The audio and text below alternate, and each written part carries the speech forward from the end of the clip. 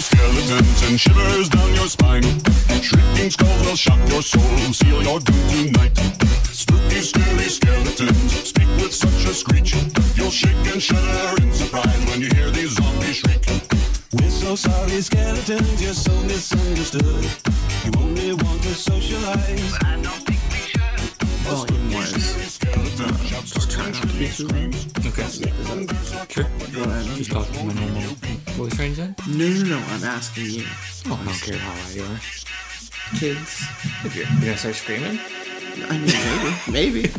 You gotta remember, I recorded this in the basement of an empty house. I'm allowed to scream bloody murder. Yeah. I mean, We have multiple times, yeah. Oh, that'd be a fun way to read something. There are some where it's like, just to make a scream sound the right way, I've actually gotten up from the couch, ran across the room howling, You just so I like could hear what it sounds like, because it sounds like someone screaming down a corridor, you know? Bust out like a random like Wilhelm scream. Yeah. Exactly. Yeah, absolutely. Yeah, what was the first thing I wanted to talk to you about? Have you seen the pictures for the new Halloween No, Danny McBride doing it? with Jamie Lee Curtis? No, I haven't. It's surreal Yeah? how they've managed to capture her from what looks like, you know, it's almost like, it's, for anyone who doesn't know, it's Season of the Witch never happened. This is what a third movie would have been. Okay. And it's picking up right where that second one left off. Like Laurie is older, she has a job, like Are they doing she her has in children, like a... Oh, okay. or she has older kids. But you know, like, she just looks like they found a way to give her hair the same frizz. It's very funny. It's very funny. I'll say that. I'll say that much. But you should definitely check that out. What do you think that how do you have expectations? She can make. She is so good at doing. She's the reason I watched Scream Queens. Yeah, I mean she is. I don't know if she is so good at doing. Horror movies are made for her. Like that's. Yeah. I mean, she's not the original Scream Queen. She's pretty close to being the original Scream Queen. Yeah. I mean, she is. Sure. It's about as good as you're gonna get. And she has immense star value that she's gonna bring to it as well, and she has the history as a franchise. It's a great way to reboot it into a way that pays homage to the originals I'm thinking if this finally works, maybe we'll get that Alien 5 we always wanted, you know? I can't imagine you're gonna get where it's imagined 3 never happened and it's picking up where 2 left off.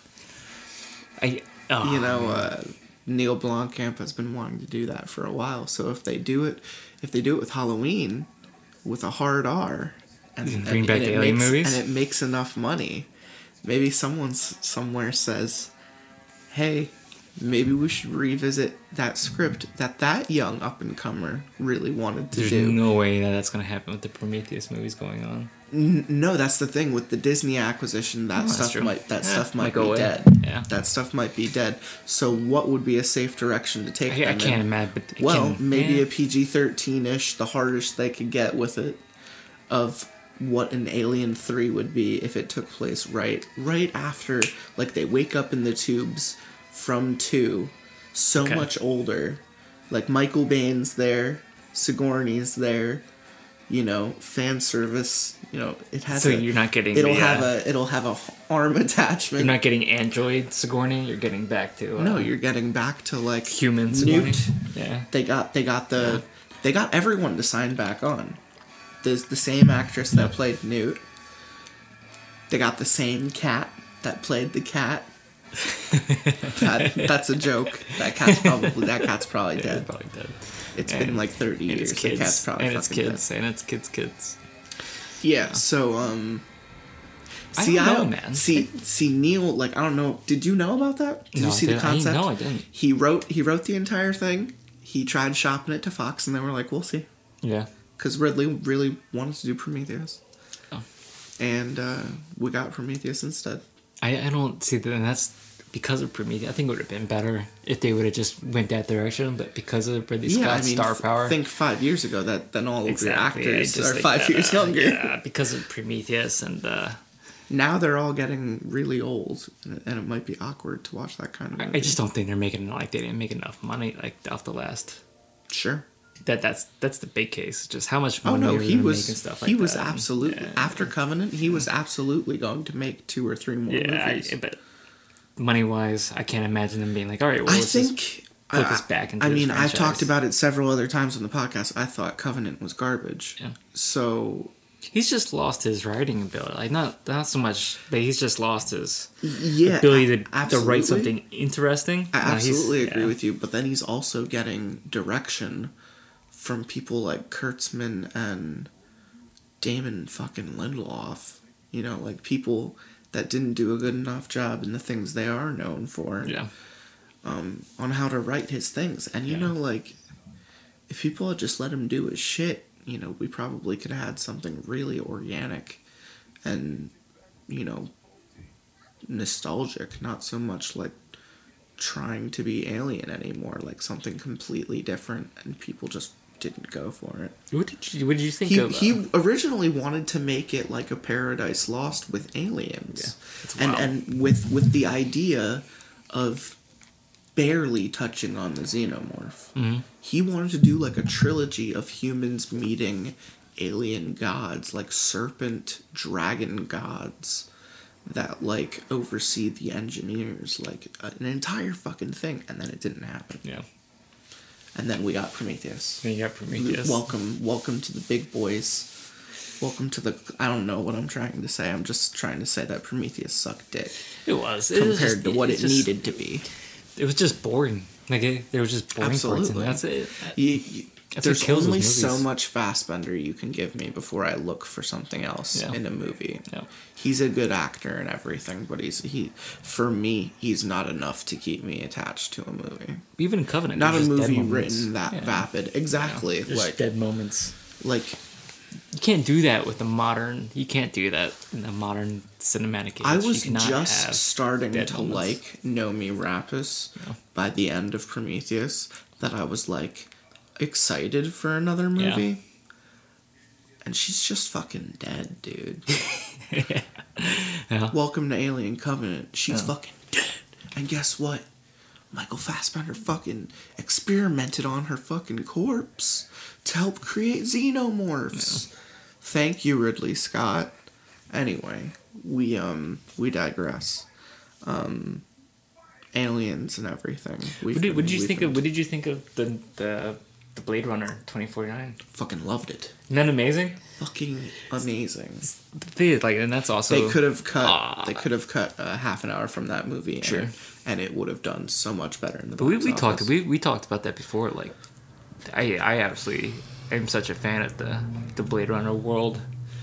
Yeah, fuck yeah. That I wish Ridley Scott would have spent even a tenth of a modicum of time that he did in the Alien franchise that he did with the... Because there's so it's just and I'm just glad that someone else was like, no, that's good. Like let's do that more. There is homages too. They could keep making Blade Runner movies with different people in no way, shape, or form related to Deckard, but just in that universe, and I would eat that shit up. Sure. I would never get sick of it.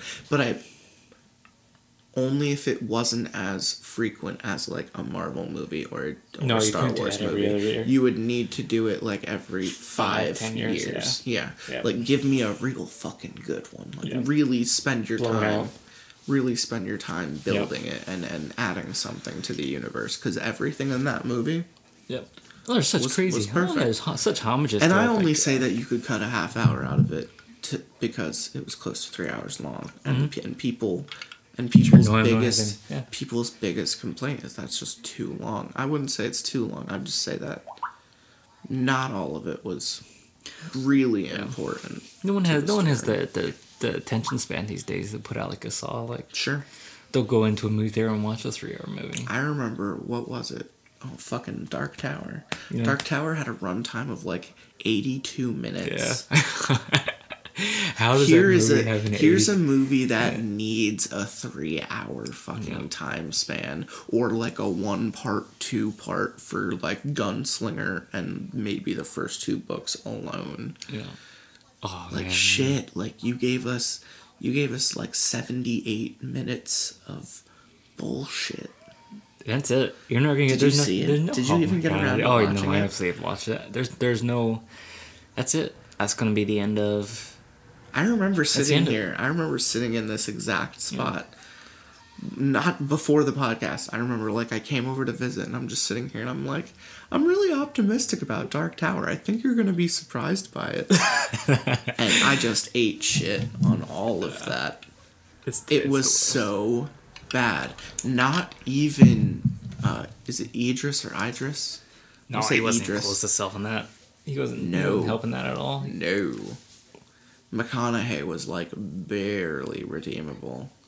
So hammed, so cheesed. They just it's such a It's so hard that people go for cheese when they make something Stephen King related. Isn't that weird? yeah, I don't understand. So 'cause many people go for cheese instead of just going for something compelling. It's like, written buy yeah, your it's- material. It's written. I think that's what action-wise. He I think writes- that's what I've been trying to say to people is like movies that take themselves seriously just are better. Yeah.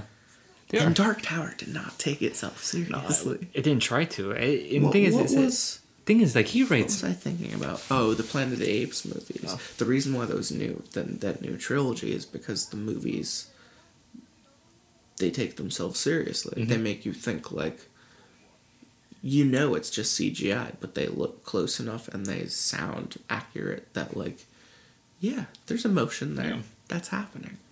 Yeah. And then you get Dark Tower. The thing is, like, it's just like, and the thing about Stephen King is Stephen King actually writes action really well. Like he actually Yeah. writes action really well. Yeah.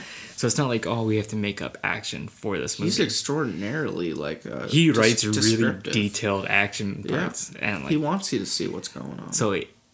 Really, you could have written the 7-part. I mean, you could have written the 7-part Dark Tower series, and you could have been. well, apparently the TV show is still on though. Well, I just want to It's erase still that happening. movie. Just Yeah. erase the movie and just start from. And just start a show. Start from the beginning. You know, and just because there's the. What floored me Yeah. is that the book does not start with anyone in a desert. No one in a It's, desert. it's literally like his most like. Have you watched Preacher? No, Any of Preacher? I haven't.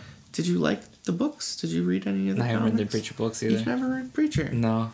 You really strike me as someone who Yeah, we're getting into it? would have read Yeah, I Preacher. know. I just haven't gotten a chance. Holy shit, and like you're older than me. You have zero excuse. It was totally like you were prime age Yeah, when for that that, was coming yeah. out. When you were like 13, that shit was blowing up. Yeah, but I was also So- reading. I was reading like Sandman, and That's Stuff what like I that. mean. Like, Yeah, that's but, that's yeah. probably even the same publisher. it probably is. But you know, you get into one thing, and you're getting the one thing, and you're missing out on other stuff. Especially, Sure, it's just sure. so hard to read. You know, just an immense amount of Yeah, graphic novels. dude, you gotta at least watch the show then. I will. It does such a good job of capturing what matters about the books. There are people that probably wouldn't agree with that opinion, but fuck them. The show is enjoyable. It does a good enough job with the material, so it's just like you would so dig it. It's dark, and it's to the point, and it believes in itself. Okay. It knows it's a ridiculous premise. Okay. It's a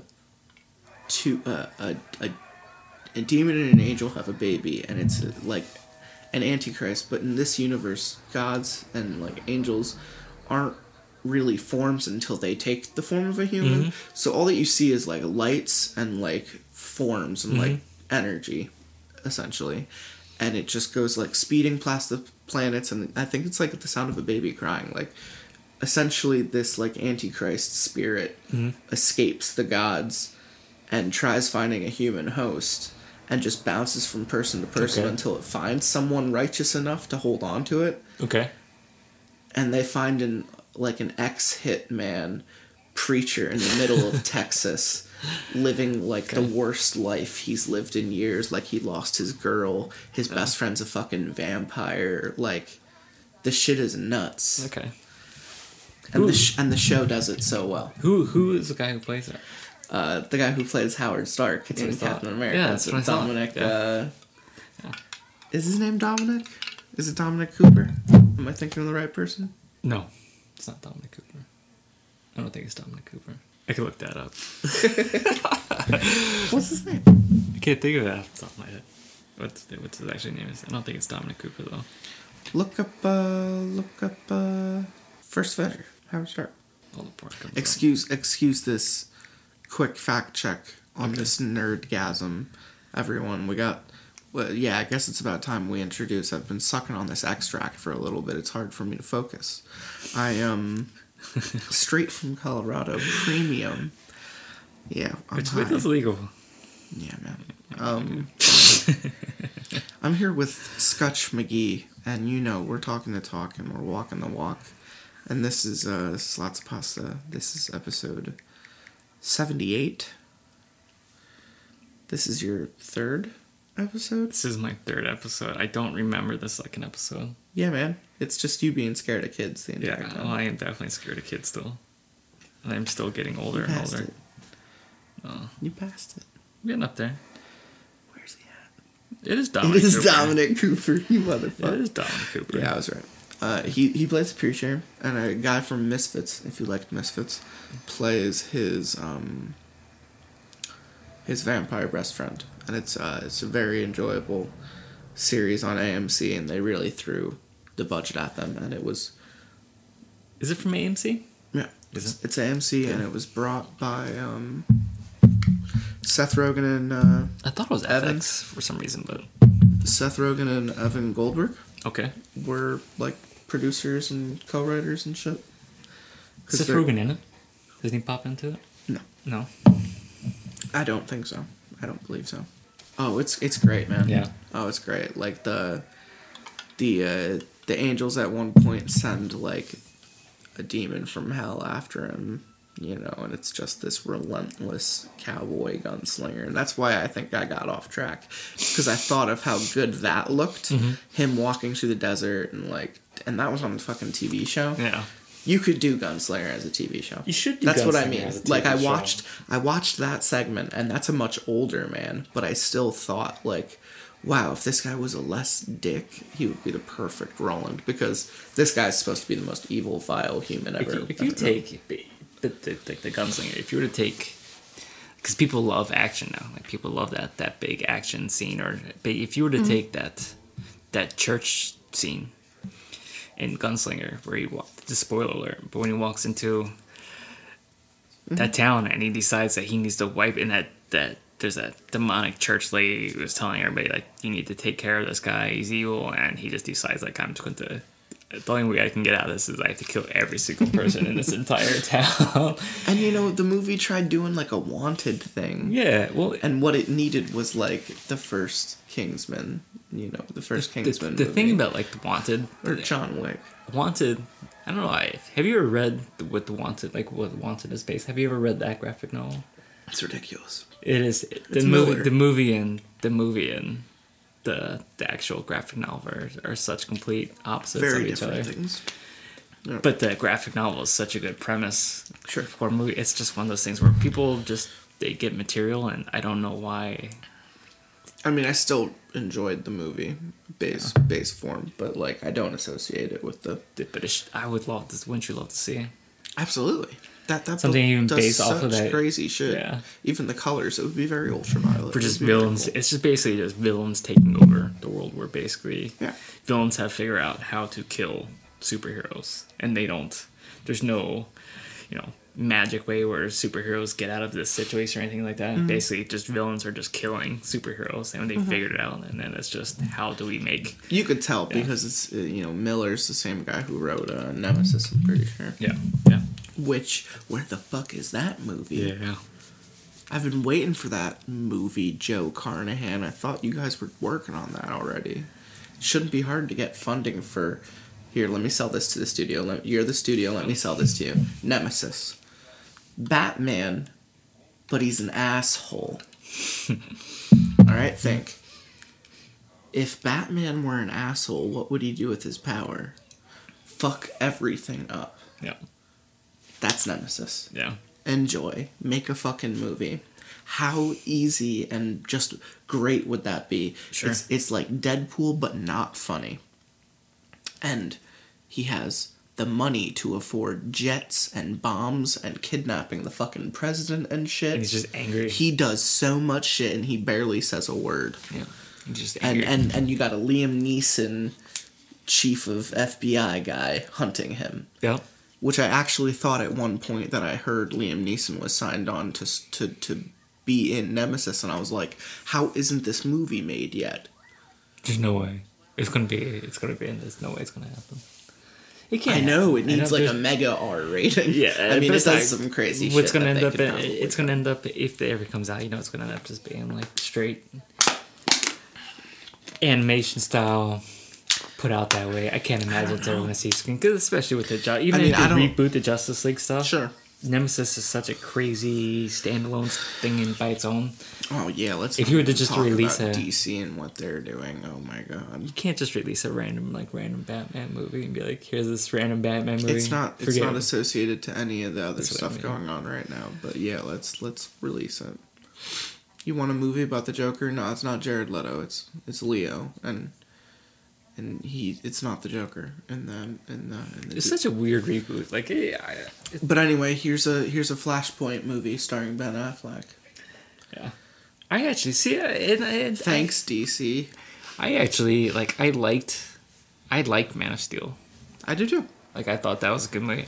And I have over time Yeah. found Batman vs Superman more tolerable. It's Okay. still very bad, Okay. but I have found it not grown worthy anymore. I could understand where it went wrong and why it did. Okay. And then I watched Justice League and I want to kill myself. See, the problem is, and I think what really hurt DC is that DC was just so slow getting into. You don't think it's the Asian producers that have no idea what they're doing with the source material? No, I just think that they're just so late getting into it that by the time that they had actually put out Man of Steel and then Batman versus Superman, things like that. Isn't it ironic that the only Marvel was one- already into their third. The only one that was given the time, Yeah. the space, and the air to breathe was Man of Steel. Okay. And it's easily And watch, yeah. oh, look, it's the only one of them that stands on its own. Sure, and people hate Man of Steel. And people don't like it, so Yes. that's saying something. Yeah, I think it is good. I do too. I think it's good. one of the better. It makes Superman good. Mm-hmm. It makes Superman good to watch because they give him Dragon Ball Z powers. If you haven't seen Man of Steel, watch it. It's Superman Dragon Ball Z because Dragon Ball Z is the plot of Superman. Just so you know, it's Superman with CGI Instead done of in monkey, a right way. He's just powered by the sun. Yeah, it's done the right way, where it's CGI in a good way, where it actually looks good, and it's done in Fuck scale. yeah. Thing is, what They happens don't is, have a fucked up CGI upper lip for no reason. it's done, and lots of things are done in scale, and where you see just how the extent of it's not done where oh well, look at this is a little explosion that happens here, and this is a little explosion that happened here. It's like pan out, watch this building just explode, watch them rip And trains so many off of the people are ground like, and shit like that. The death toll. So many people. Bitch, it's a movie. Sure. It's a movie. Let them smash buildings. This is why we can't have nice things. But wasn't why we can't have a Dragon Ball Z movie, because people can't stand this shit. Wasn't that one of your biggest points of why you didn't like Batman Superman? Because Batman was... Oh, Batman was just murking people outright, and I thought that was very against his character. It's not so much that I think he very much... There are several moments, and I note them, because the entire movie... Yeah. Batman vs. Superman is a pretty good movie up until an hour 45 in. It's exactly an hour 45 in. Yeah. Or no, it's an hour 25 in. Exactly an hour 25 in. Where they decide to inject the two dream sequences and then the entire movie changes. After that point, okay, the entire movie gets just more and more ridiculous. Yeah. But there are moments from that, from the beginning of the movie onward, no matter how ridiculous it gets, where Batman is given the option to just maybe not kill someone and takes the option to kill them every time. Yeah. He does. His punches in that warehouse scene were not intended to maim. They were intended to fucking put someone down. But see, that's what I thought. That's why I liked it. That's what I liked it. That's why I liked it. Yeah. But it is so not Batman. I mean, he's a great Bruce Wayne. I'll give him that much. But his Batman needed to be less kinetic and more thought out. See, I thought that was the best version of both. He's still up there in one of my more favorite Batmen. I don't know where. See, I thought Ben Affleck makes a great Bruce Wayne.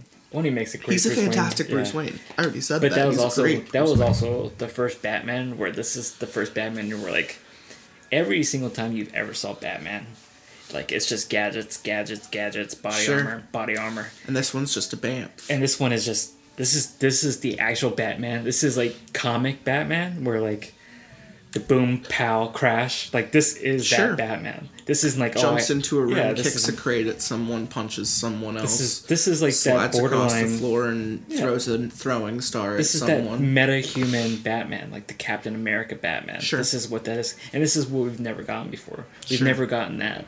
Is this really a superhero? Is this a meta-human? And this is the meta-human Batman. All we've ever really gotten is... I am...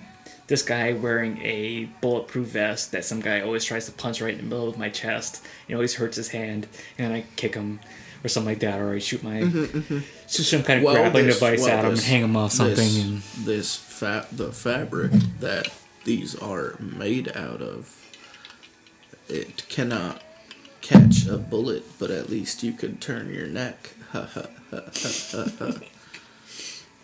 Is that a Morgan Freeman? What? Now watch out for dog bites. Watch out for them. Those dog bites will get you. They will. Just like I used to tell the people. Are you planning on doing some spelunking, Mr. Wayne? You're going spelunking, Mr. Wayne. Yeah. Ha ha ha ha ha. You're funny, motherfucker. I like when he says motherfucker in Wanted. That's good. Yeah. That was a weird character. Now shoot these motherfuckers. I don't know how they got... He had like an earring on. Well, you know, you watch Lucky Number 7. Oh. It makes sense. Yeah, it does. He plays pretty much the same character. Except more righteous. Straight like 3-gauge double gold earrings in. It's wild. Yeah, sure. His character is pretty wild. And shoot the fly. Or no, shoot the wings. Shoot the balls off this man. Yeah. I fucking love this show. Legion, I just rewatched it for probably the 3rd time. That show is so fucking good. Yeah. It's the only good thing the X-Men series has ever done. You think so? You didn't like the first couple X-Men movies? Okay, that's not true. I love X2. Okay. X2 is how you do a sequel. X2 it's still like, I always talk about, what's your favorite comic book part? X2 is the reason the movie Jumper happened. Because they saw how cool Nightcrawler was. X2 was the first time where I like accepted Hugh Jackman to be like, this guy can play. Oh yeah, because Wolverine. He digs his fucking claws into the. It was the first time where I told you it's literally my favorite part of the entire. It might be my favorite part of the entire X-Men series. And you deal with it because Hugh just sells it so hard. He's just sitting there screaming at a guy in his face. In his fucking face. Yeah, his fucking claws right through him. This dude's dead. Yeah, he's dying, and the minute Logan lets him go, he's gonna bleed out on the floor. You don't see his claws come to him, and then he just turns to the kid and he's like, "Let's go," you know. that was literally the minute where you're like, "This guy is fucking Wolverine." All right, let's go. Yeah, that was it. That was the moment where you're like, "This guy is Wolverine now." It wasn't. It was such a weird. It was so lucky how he got the part of Wolverine too, but like the reason X2 is good is because of Nightcrawler. You think so? I think absolutely. That's true. Absolutely. That first scene hooks you into the entire movie. You are then developed to his character. Oh, yeah. Especially with the Mozart playing in the background. It's fantastic. Oh, he's fantastic. It's such a good scene. It's the reason why the Quicksilver scene is so good. It's the only good scene in Days of Future Past. It's not as great in Apocalypse, but it is commendable. Yeah. It is 'Cause a you good, know it they is try a to do a good lot of the scene in same an stuff, otherwise yeah. shit movie. Evan Peters plays it great. He plays a great Quicksilver. He does. And they did not. If he had an accent. Johnson just didn't get a chance to do anything with that character. No, and Johnson wasn't great No. either. It was such a, and that's hard. I mean, that's the. And apparently he might be back for Infinity War. Think so? Bring him back? Apparently it deals with time travel. I did not know that. So they might bring him back. Apparently, Now that they have the X-Men rights? apparently, If you have it's the either X-Men it's either flashbacks, or you haven't seen any of those photos. no. I try. I don't like this. You like to delve in before. No, I everything comes out. really don't delve though. They just like on Reddit, it'll just trend, and I'll be like, I don't like. I won't. Cap click that was stuff. wearing his Avengers Yeah. 1 costume. Okay. Thor was wearing his Avengers 1 costume. Okay. Mjolnir was back. It's weird. Exactly. Yeah, it's weird. It's gonna be something. I think something weird happens, and I think when the stones are most vulnerable, dead people are gonna come back to life and fuck with people. I just think that's just the way it's gonna go. I think it's gonna be what Justice League was trying to do and didn't do at all. But by making an infighting happening in the universe of the movies. My 7-year-old kid finished the Lego Avengers game. Yeah. Today, and there's a teaser for Thanos at the end of that. Yeah. And I'm trying to explain to my 7-year-old son who Thanos is. He's like, oh, well, it's like the Hulk. I'm like, no, he's a lot stronger. He's like, well, no one's stronger than the Hulk, Dad. And I'm like, Thanos is a little bit stronger. Thanos is stronger. So welcome to the real world, son. Thanos is stronger. I don't want to like, you know, I mean, I'm trying not to like. That's gonna be a tough scene. I'm trying not to like slap him and be like, this is how this really is. Can I ruin something else for you? Can I ruin something for you? Apparently, See, you love this stuff. That's what I'm saying. Apparently, Bruce is the one in the Hulkbuster. Is it really? Yeah. Bruce Banner. And at some point, he's going to get agitated enough to Hulk out of it. Hulk out of the Hulkbuster costume? See, that's awesome. Like a fucking Super Saiyan That's or something. awesome. That's Yeah. awesome. Apparently, that's going to happen. Not because of footage, just because people confirmed that he's in the costume, and then you see the same fight with the Outriders. Do you know how hard it was for me to watch, like, because this was, Ragnarok was supposed to be the movie that was supposed to be. Which was so Planet good. Hulk. Yeah. So good, by the way. But it was also supposed to be the really quick adaptation of Planet Hulk. Hulk. Absolutely. It's so hard for me not to watch a movie like that and just notice, like, that Siege or that we have, like, Sentry, he's just not. Yeah. They just don't use him. No, you just cannot. he's just gone. You just cannot introduce You can't. powerful people like that. He's too OP. Yeah. With the way they treat, and which is ironic because then they made Miss Marvel. no. Well, Miss Marvel. Well, I was gonna say they made Hela Yeah. super OP. Oh yeah. In Ragnarok, which Absolutely. is ironic. Yeah. Because someone like Sentry would actually be probably on equal footing with how OP she was in that movie. Sentry is. He's definitely stronger. I'm just saying in the MCU. Like Sentry. I don't know. Like if people know who Sentry is. Sentry was a junkie. Yeah. He is a junkie that walks into a medical lab. Is it multiple personality? He is a schizophrenic. Oh, it's schizophrenic. He is a schizophrenic, like Legion. agoraphobic, who Yeah. walks into a medical lab looking for drugs, and just starts drinking random shit. Yeah, man. And becomes literally someone who controls everything from. Basically, they say that he has the ability of 10,000 suns. Yeah, man. He is Superman. If Superman was about 50 times what Superman actually is. Sure. He could literally just tear apart what Superman is. And he has this. It's kind of like Dr. Manhattan, but not like Blue Dick. Well, he has two personalities. He has his The personality. other one is a giant black hole. He has one where he just wants to sit in his living room and just watch stuff on TV and not get involved. And he has another one that is just, he has another personality that's called the Void. Yeah. That is probably one of the most powerful things in the history of Marvel Comics. It literally just tears Which is apart why everything. which is why I think that they can't introduce, because there's no way they introduce Sentry in a movie and they don't do Void, and it's hard Yeah. for me to see them doing Void. But think about the fun stuff. Then you could do like you could do your Miles, and you could do all kinds of fun stuff. Well, there's that animated movie coming out. Yeah. That looks pretty okay, right? I don't know what such a Sony's weird- doing. such a The weird- fucking Venom movie. Do you Oh want my to talk God, about yeah, that? What's yeah. going on there? Confusion. Hey, people like Tom Hardy, right? Yeah, All right. right. Hey, people like Venom, right? Yeah. Is it connected to Spider-Man? Yeah. I don't know. But no. Yeah, let's do it. Yeah. Where does it take place? Oh, Los Angeles. It has What? nothing to do with anything. No, it has nothing What? to do with anything. He doesn't go to the West Coast until. That's a straight cash grab. Oh, absolutely. That movie is nothing. They but a were like, straight hey, cash grab. people like Deadpool, right? Yeah. He cursed and had Yeah. guns and killed people and yeah, people like Spider-Man, right? I honestly, yeah, that's. Yeah, that's if confusing. Marvel has any of the Sony rights whatsoever, that movie never had that. Venom movie doesn't happen like that. Oh, whatsoever. absolutely.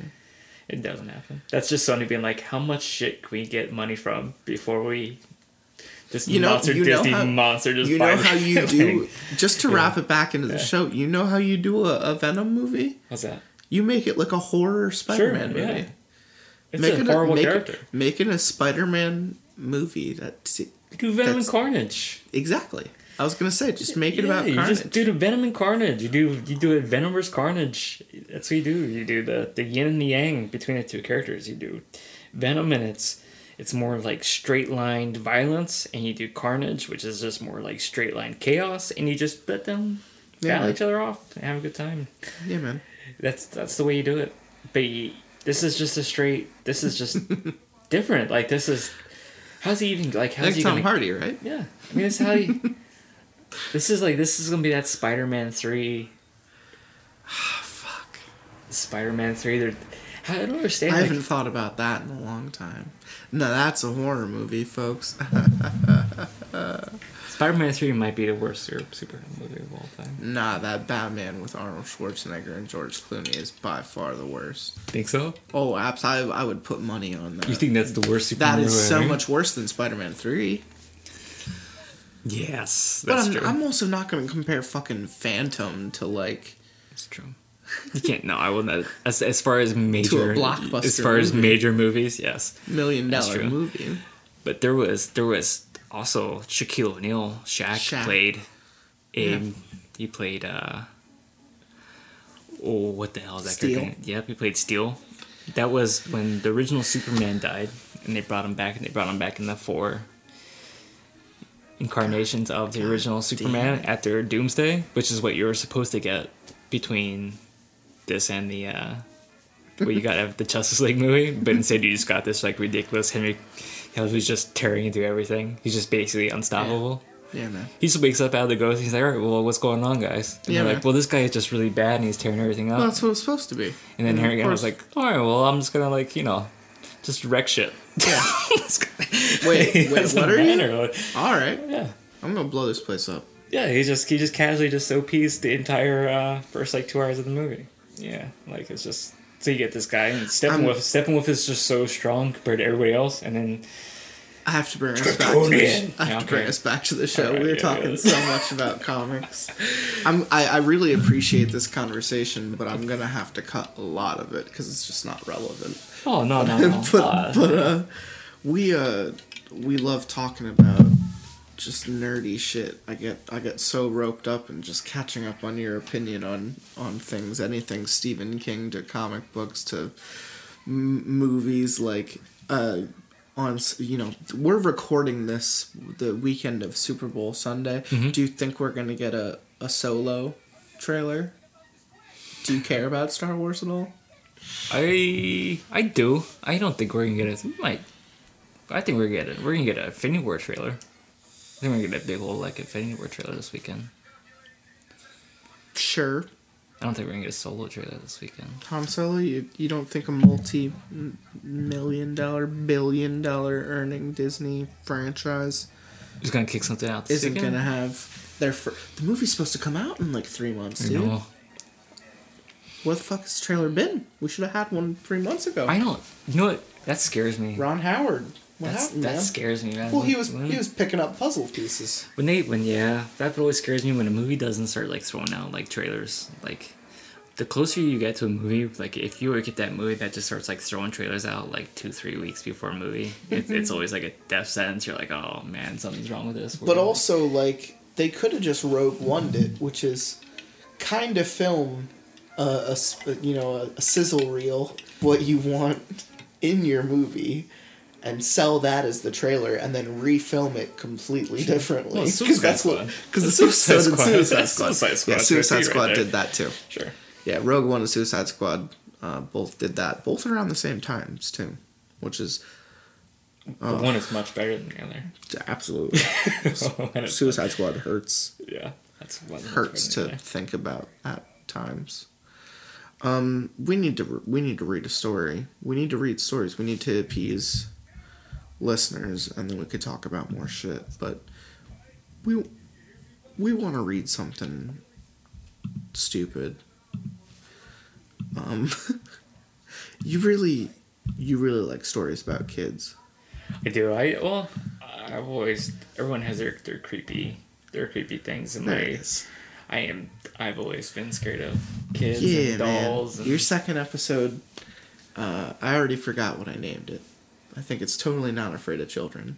It's a real good time because you are totally afraid of children. I am, and I have 2 of them. Yeah. So, quick refresher here with Sketch McGee, and we're gonna read a Reddit No Sleep story. And this one's called "Daddy, Are You Awake?" Okay. Are you? You awake? This is like the This is the stuff. This is the moment where you punch your child for being too close to your face. Oh, it's like yes. This is that one where you're just you're a step away from leveling your child. It's amazing that doesn't happen very much. Into a puddle of just skin on the floor. Absolutely. Daddy, are you awake? We're a small family of 4, and the 2 of us and 2 kids, 4 and 3 years old. My daughter is the older one, and for the last year she's had nightmares off and on. Some mornings I'll wake up with her wedged firmly in between my wife and I, which is fine, and we've all been there, and I have no problem with it. What I do have a problem with is when she walks in 20 minutes after we've turned the lights off and the house is dark, just to stand next to the bed on my side and stare at me. I get the sensation I'm not alone and wake up in the dark silhouette right next to my face. Although at times it sends me into a slight panic, or at least leaves me with slight chills, not very manly or dad, like I'll admit, I'll break the silence. Yes, sweetie? And she'll usually ask if I'm awake and tell me that she's had a bad dream, and I'll let her climb in the bed with us at the point, and that's the end of it. Well, last night the same thing happened, and I got an uneasy feeling I wasn't alone, and my eyelids opened up and there she was again, a dark little silhouette mere inches from my face. What is this, sweetie? I asked. And no response, just silence. Then it clicked that both my kids are staying with my in-laws for the night. I no longer wonder why my daughter wants to sleep in our bed.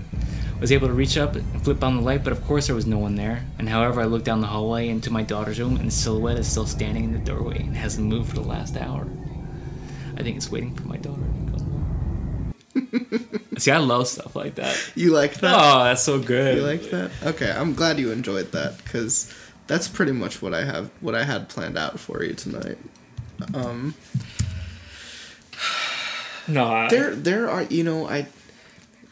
how often would you say you deal with that?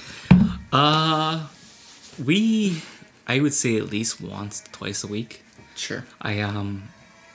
That's not as often as I actually imagined. You thought you like 3 or 4 times a week, 4 or 5 times a week? I was gonna say, yeah, probably with one of your you get kids. to a point where you're actually used to you have this unique psychic ability after you have children where when anything is going on, you hear noises like you would not believe, like you have some kind of superhero hearing and stuff like that, where when your children are awake. I know when my son is in a different room and he's shifting in bed. It wakes me up, stuff like that.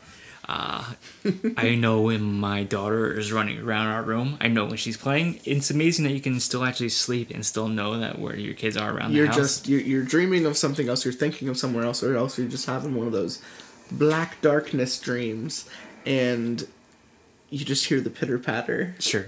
There's 2 different, and as a parent, there's what happens is basically you get used to having no sleep.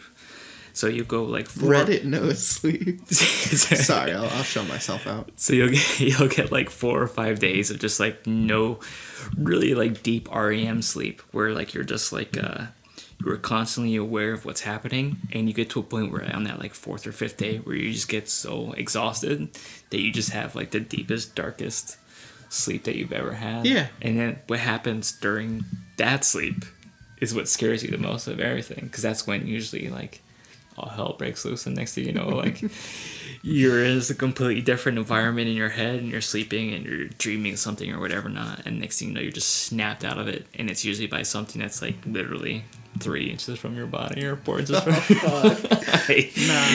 That's what it's worth. That's what it's amazing that parents don't beat the crap out of their kids more often. That you don't hear stories. You've said like it this. Before. Yeah, because it's one of those things where, especially if you love. It's so easy to do, and it's a snap reaction that you're. It's a snap reaction. You're a millisecond away from making, and you have to have the judgment as a person to not make that snap judgment. The way that we always talk about that, like how do you not just like kick your kid through the wall? Like, how do you not just like look next to you and see that? Especially if you love like horror movies and horror stories and things like that, because that's the nightmare stuff. Mm-hmm. We've had that conversation before about sleep, where sleep is the no. I think that's your first episode. Yeah, or that is just the sleep and kids, man. And then when you have kids and you go to sleep, what's worse than that? Like that's everything combined with that. We've definitely collected some of your fears. I think each of your episodes kind of focuses on one different fear or the other. On a fear you This have. is the episode where everything's combined. We're touching on clowns later today, so clown dolls. So we're gonna bring it home. Sleep. I'm gonna read a quick story called Pete the Moonshiner. I don't know why I put you down for this, but I'm going to read it to you. It's from Reddit No Sleep. And that's Cowboy Bebop in the background, by the way. I was able to hear the thing before when we were recording last time, and it made for really good ambience. Did it really? Yeah. Because you just heard the bump. I still say that's the best soundtrack of all time for a movie. Sergio Leone, right? Doing the soundtrack for that, yeah. It's best soundtrack. Legendary. Yeah, it's the best soundtrack. Hey, there he is. There it is. This is the best episode. Yeah, this is a good episode of Cowboy Bebop. It's the scariest one too. My God. Yeah, he's a motherfucker. Anyway, all right. Pete the Moonshiner. In the 4th and 5th grade, I spent the night at my friend Tom's house almost every weekend. Tom lived in a rundown farmhouse in the country. He shared a room with his older brother Walter. The 3 of us would stay up late telling scary stories. The scariest was a true story. Here's how Walter told it. Back in the 1920s, this house was owned by a different family. Their closest neighbor was an inbred moonshiner named Pete. Pete the Moonshiner. He lived in a shack deep in the woods and was frequently in trouble with the law. The parents warned the little boy and girl who lived here never to go near Pete's land. The young boy lived in this very room. One night, he was awakened by the sound of shattered glass somewhere inside the house. Living so close to Pete, the boy was very cautious, and instead of opening the door, he locked it. He pressed his ear to the door and listened. The boy heard footsteps stumbling down the hallway that were much too heavy to be his father's. He could almost smell moonshine through the bedroom door. Let me in, boy. It was Pete. But the boy wouldn't unlock the door. Overcoming his fear, he shouted, "No! Open the door, boy. No! Just think straight Sling Blade. No!" Yeah, that's right. That's right where my head went. This is right. Really After a minute, the boy could hear Pete's heavy boots fading back through the house. In a distant room, he heard his father shout at Pete. But the shouts soon turned to screams. For almost an hour, the sounds degenerated as the father shred his vocal cords to ribbons while screaming. The boy thought the pleading and hoarse agony was the worst thing he ever heard until it was replaced by something worse. Silence. Pete's bootsteps lumbered back through the house to the boy's room. He pounded on the solid oak door. "Boy, open up this door, you'll regret it." The boy could smell the moonshine through the door. Again he said, "No!" And so it was his mother's turn. Her shouts and screams lasted for 2 hours. When they stopped, the heavy boots stumbled back to his door. The stink of moonshine was overwhelming. Boy, I said open up this door. This is your last chance. The boy was terrified. Please don't hurt my sister. Pete was drunk and enjoying himself. He chuckled. Then open up, boy. But the boy knew better. And so he spent the next 3 hours listening to the screams of his younger sister. When the police came to investigate the house 2 days later, they found the mom, dad, and sister tied spread eagle to their beds. Pete had a small hole in each of their lower abdomens and pulled the bowels out of their belly inch by inch as they died in pain. This is great writing. They found the boy dehydrated but alive. He was still locked in this very room, pressed against this very door. He was completely catatonic. He spent the rest of his life in a sanitarium, occasionally mumbling, "Should I have opened the door? Should I have opened the door? Open the door. Show door. Show door. That's horrible. Show door." Pete was eventually caught and executed. It was a good ending. His shack was torn down, but his ghost still haunts this house. Sometimes we can smell a hint of sweet moonshine in the morning and a pain in our bellies. And when we do, we know Pete was here during the night, trying to pull out our insides. This story really creeped me out. Like 10 out of 10. I don't think this is real. Oh yeah, wait, no? That's a Yeah, I'm gonna go ahead and not read. I think that's yeah, I'm gonna go ahead and just delete the rest of that. That was a good ending. Yeah. I think that might have been a comment or something. I think so. I accidentally copied. Great story, 10 out of 10. Anyway, what did you think of Pete the Moonshiner? I did not think great story, 10 out of 10.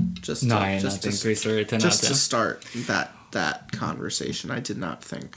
But I think as that is one thing as a younger kid, like when you're little and you put like your parents, you put them on such a pedestal of indestructible.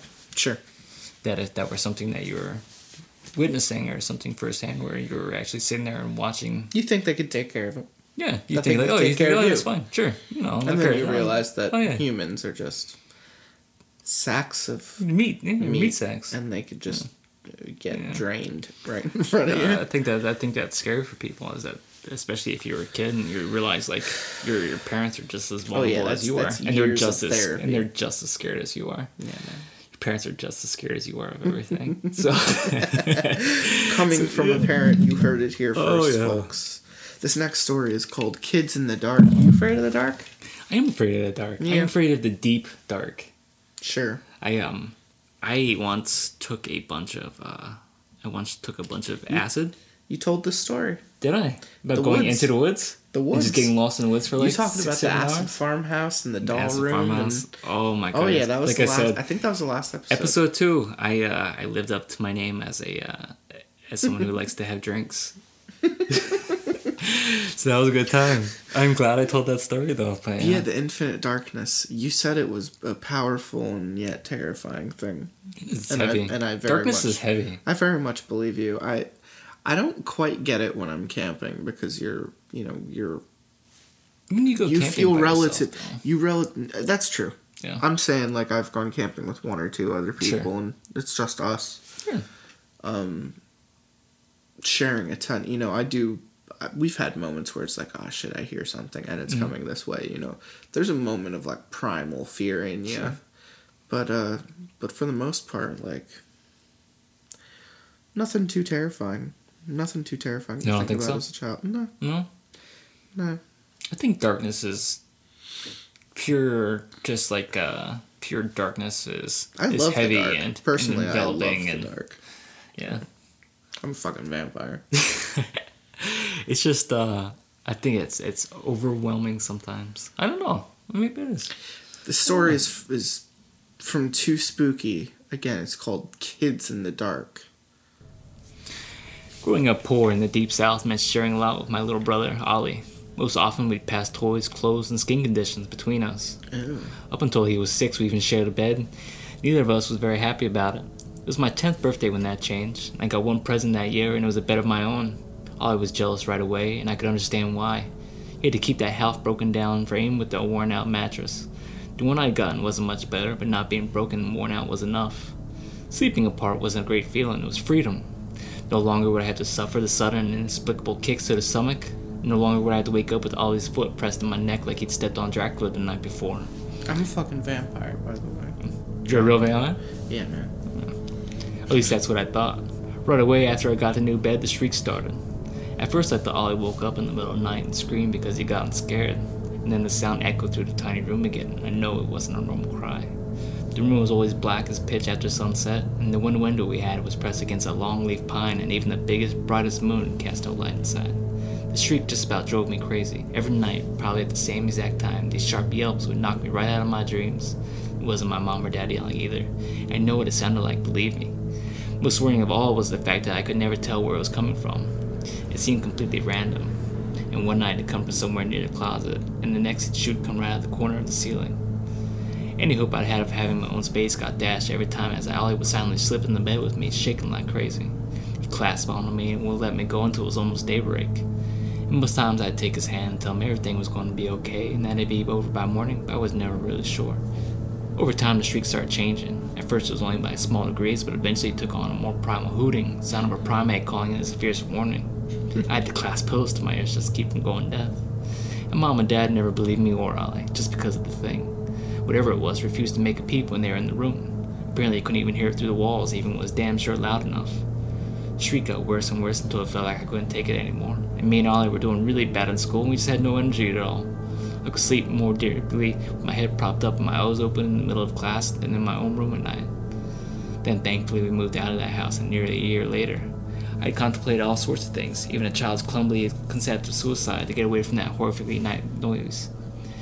There was no problem at the next house, it was a nice white cookie-colored home on a dead-end street, and I welcomed the normalcy. Once more, when we moved in there was a bunk bed waiting for me and Ollie, and no more broken bed, no more second bed I ended up having to share anyway. The only problem was deciding who'd get the top bunk. I told Ollie I deserved it. After all, I got a new bed way back, and he ruined it by climbing in every night. What? He shook his head. I never did that. Always had wondered why the noise stopped the second I was sharing my bed. Now I had the answer. Bum, bum, bum. Bum, bum, bum. There he goes, kids. Oh, yeah. Yeah, that was something. Yeah, I don't buy it. There's a movie recently that I've been really wanting to watch, but I've been avoiding it because I think I'm really not gonna like it, and I like the concept more than I like the execution, I guess. A Ghost Story. A Ghost Story? I haven't heard of that one. Casey Affleck is a writer. Okay. Dating, I think it's Rooney Mara, who I like a lot, and he dies. Okay. Maybe 15 minutes in the movie, 10 minutes in the movie. The rest of the movie is very silent, almost mumblish, shot by shot, just kind of slow passage of time. Okay. As Casey Affleck, with a sheet over him, with the eyes cut out, like an old ghost, just follows around his wife while she lives her life. Like, he just sits in the background of scenes, and maybe people like see him when they're kids or when they're older, or at times they'll just see like a fragment of him, or he'll do something to get their attention, but essentially like the entire movie is like him watching his wife grow old and like get married to another man and like have a kid. But like, she can't see him with that sheet on? Well, he's dead. He's a ghost. Yeah, but shouldn't she? What's the point of wearing the sheet then? It's just a look. It's just what the movie is doing to give you the concept that Casey Affleck is acting like with that sheet. Think of it as a costume, but instead of Patrick Swayze, it's a sheet. I like the idea of the movie. Same. I like it better if he wasn't in a sheet. If it was Patrick Swayze with some clay. I immediately think of Beetlejuice when I think of people in sheets. Sure. Sure. Just that comic. Is there a floral pattern on the sheet? Is that what's happening on? But I definitely see what you're gonna. You know what I'm saying? Yeah. I think that's more like comedic than anything else. I think it's time we start the long one, because we're getting up there in time, and I really want to read this one with you, because we talk about Stephen King and It and Pennywise and clowns. Mm-hmm. You talked about Bozo on your first episode. Was that his name? Yeah. Yeah, and I've mentioned Gacy several times, and we talk about, there's several episodes dedicated to It and Pennywise. Like, we do one called what? Is it Pogo? I always say Pogo. It's probably something else. No, it's Topsy Turvy. Pogo was Gacy's alias. My bad. Is it Topsy Turvy Land, or it's whatever the fuck you have a called. bunch of We clown read stories. a clown story. It happened. Yeah. But there's another one, and this one's from Too Spooky, and this one's called He Does Birthdays. Okay. When do you think the last clown ever to exist made a profit in their career? Besides, Like, what? Just give me a calendar year. When do you think? Oh my goodness. The last time clowns made any money? Late 90s, maybe. That's something that's probably been dead for Yuck. almost 20 years now. Yeah, I kind of agree, though. Yeah. I think there might have been clowns at, like, parties when I was a kid. Sure. No, you saw clowns at parties probably when you were younger in your I don't think 10s I and liked 20s. it. Late 90s. I don't think I liked it at all.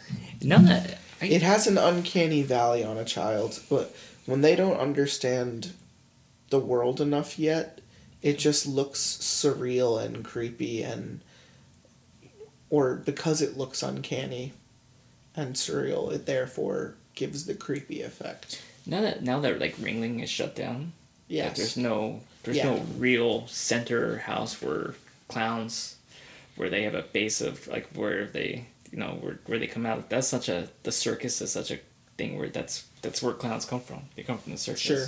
Yeah. Everything is based on carnivals and circuses and things like that. But now that Ringling is kind of shut down, I think clowns are actually going to become almost a dying breed, and that's just going to make If them they aren't already. and that's just going to make them even scarier. Now you're just going to get into these like solo. I would take control of that market. I would be the clown who tries to be scary Okay. and gets hired for Halloween parties instead of That's an idea. birthday But it's still parties. not every time that you go to any kind of just anything, hate rides or anything around Halloween, there's clowns. There's people running around. with Sure. clowns. Yeah, no, there are. I don't You're know. not wrong. I don't know if that's just clowns are. Is that the scariest? I think Pennywise is one thing, but Pennywise is because we know how the dark side of Pennywise. But when you get those regular clowns, it's kind of like people are just scared of like regular clowns. Sure. We know yeah. why. We know why Pennywise is so scary. Is because we know what's underneath Yeah, Pennywise. teeth and Yeah, and he's the fact ripping that he's a the arms of fucking little monster. boys off and stuff Yeah. like that. No, but I'm even thinking about. Why are 6-year-olds scared of clowns? Well, that's what I'm saying. They look. It's a person. Sure. You know it is. You're looking at it and you're like, yeah, that's a guy. It's got hands. It's got feetses. It's got a stupid fucking face. All right, it's a person. Sure. All right. Well, then what's up with its weird hair, weird makeup, discolored skin, and wacky ass smile? Yeah. And then there are people where like you look in their eyes and you're just like, clowns. You think it's Like, you people look- behind it? Absolutely. Yeah. It comes through in their work. Yeah. They enjoy it so much. Like Yeah. they get it. They might not admit to getting off to it, but like you wouldn't do it as a job unless you really fucking loved it. Yeah. So like at some point you get off to it to a little Sure, to an yeah. extent. And no. Just no to all of that. Yeah. And a child sees that and has a mirror moment and says, "This isn't like me. This isn't like anything I know. And I don't like it. Yeah. Stop smiling." You think this is why like people are in the same way that like children are scared of Santa Claus when they had to go sail on Santa's lap? Yeah. It's in that same kind I of vein. don't know this person. Why am I I saying know this a then? cartoon. Why are my parents This bringing me up looks here like to a this weird person? old man. Yeah, same kind of concept. I mean, the weird old man makes more sense. Like, they have pappies, they have grandpas. Sure. Most people have grandparents. 90% of people have grandparents. But here's a hairy one with a crazy-ass suit. The suit could be very misleading for a small child. He kind of looks like a fucking slave master, like a pimp or something. Well, think about that. Think about if you're, say, you're a 4 or 5 year old kid, and you go and you're a 4 or 5 year old kid, and all you know is that your parents constantly protect you. They're basically everywhere you go. Like, you can't get away from your parents. Good parents, you can't get away from them. You go to a mall or something like that. You're running around, and within that second, your parents are on top of you. Don't do that. Don't go over here. Your parents are just basically a big blanket that sits on top of you. But you go see Santa at the mall, and next thing you know, your parents are giving you to somebody. They are essentially giving you away to somebody. They're basically saying, go to that person. I'm going to stand over here. I'm not going to protect you. You're going to go sit on that person's lap. You're basically giving you away to that person. And you don't know how long. You don't know. You think you're like, fuck, someone just gave me to Santa. What's funny about your context and mine is I went to Disney World for the first time when I was 5 months old, and we went back there pretty much every year around the same time ever since, until I was about 12. So I'm used to, like, go here, stand here, stand there. Yeah. Maybe try and smile. Do you know what a smile is? Try and smile. Around weird things and weird people that I don't quite understand. Yeah. So I never found Santa all too terrifying, but I really enjoy your, like, your portrayal, your understanding of what makes it, because it's true, and it wraps back into the clown thing. It's like, here's someone having to interact with something that just doesn't look normal or right. Yes. Or correct. Yes. And that's what's so fucked about clowns. So we're gonna read He Does Birthdays. Okay. I'll take it first. All right. This is from Too Spooky. I want to say right now that if you have a fear of clowns, even a small, manageable one, read no further. I've told this story time and time again over the years to friends, and no matter how much I preface it with, are you sure you want to know? And seriously, you're not afraid of clowns? It just never seems to prepare them. One young woman I was dating at the time who demanded I open up to her, well, suffice to say I wasn't dating her for much longer after I explained why I don't celebrate birthdays. She grew cold and distant, and right up to the last day I saw her, she was begging me to tell her I made this up. But I couldn't. Not convincingly, at least. Once I let this story out, there's no taking it back. So if you ever have a weird feeling about them, clowns, I mean, really, this is not something you want to get into. We're gonna get into it.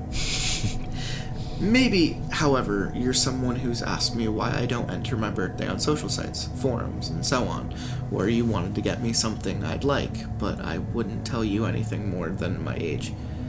Well, here's why. Once and for all.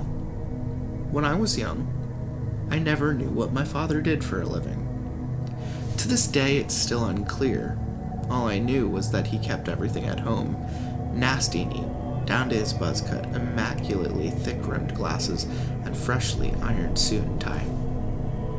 Sounds like Midnight Meat Train guy. The only time I get a glimpse of my dad's job was when my mom died. He had nothing else to do with me, had no plans for this scenario, so he took me to work and told me to sit quietly for the day. I entertained myself as best as I could in the crushing boredom until a tremendous din echoed through the entire building like an ambulance or a police siren, but different. Dad grabbed me, and I didn't even see where he took me. Before I could even register what was going on, I was in a large tiled room with Dad and about 20 other men.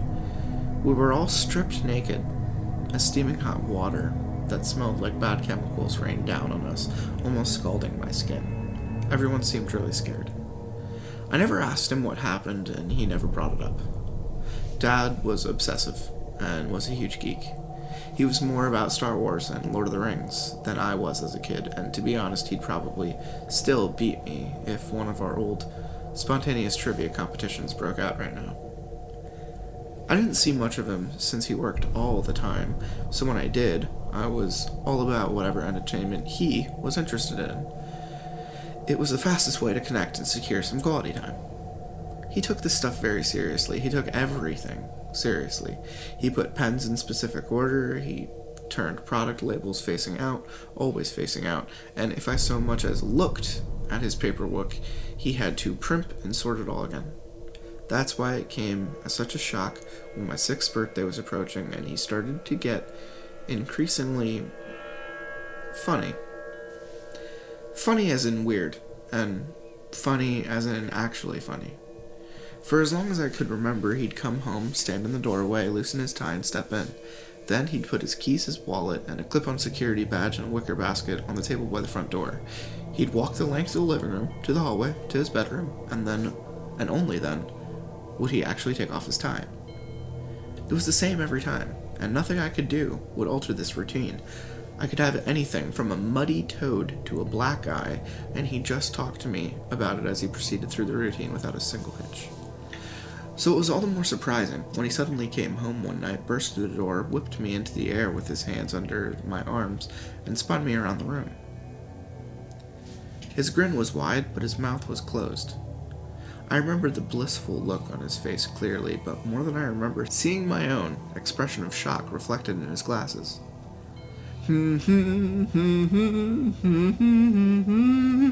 He hummed as he whirled me about. I think I screamed or yelled for him to put me down, but I can't be sure if I did or just thought I should. Either way, he dropped me to my unsteady feet just as quickly as he lifted me. The inertia and the surprise of it all made it hard to stay standing. "What's going on?" I asked, eventually. "Your birthday's almost here." He danced out of the room. I just stood there staring into an empty doorway of his bedroom, and I watched him closely after that, basically for any sign he was about to approach or accost me again in this matter. He seemed a lot happier. He flipped pancakes with flair, and even if they landed on the floor, and a lot did, he'd just leave them there. I spilled an entire glass of milk on the throw rug in the living room, and somewhere I was expressly not supposed to be eating or drinking, and when he found out, he just blew a raspberry and went outside. I can't express how upsetting and wonderful this change was. He sat in a lawn chair and we tossed the ball back and forth, and I talked a lot, and I remember trying to fill the void of conversation, but he just went back to humming.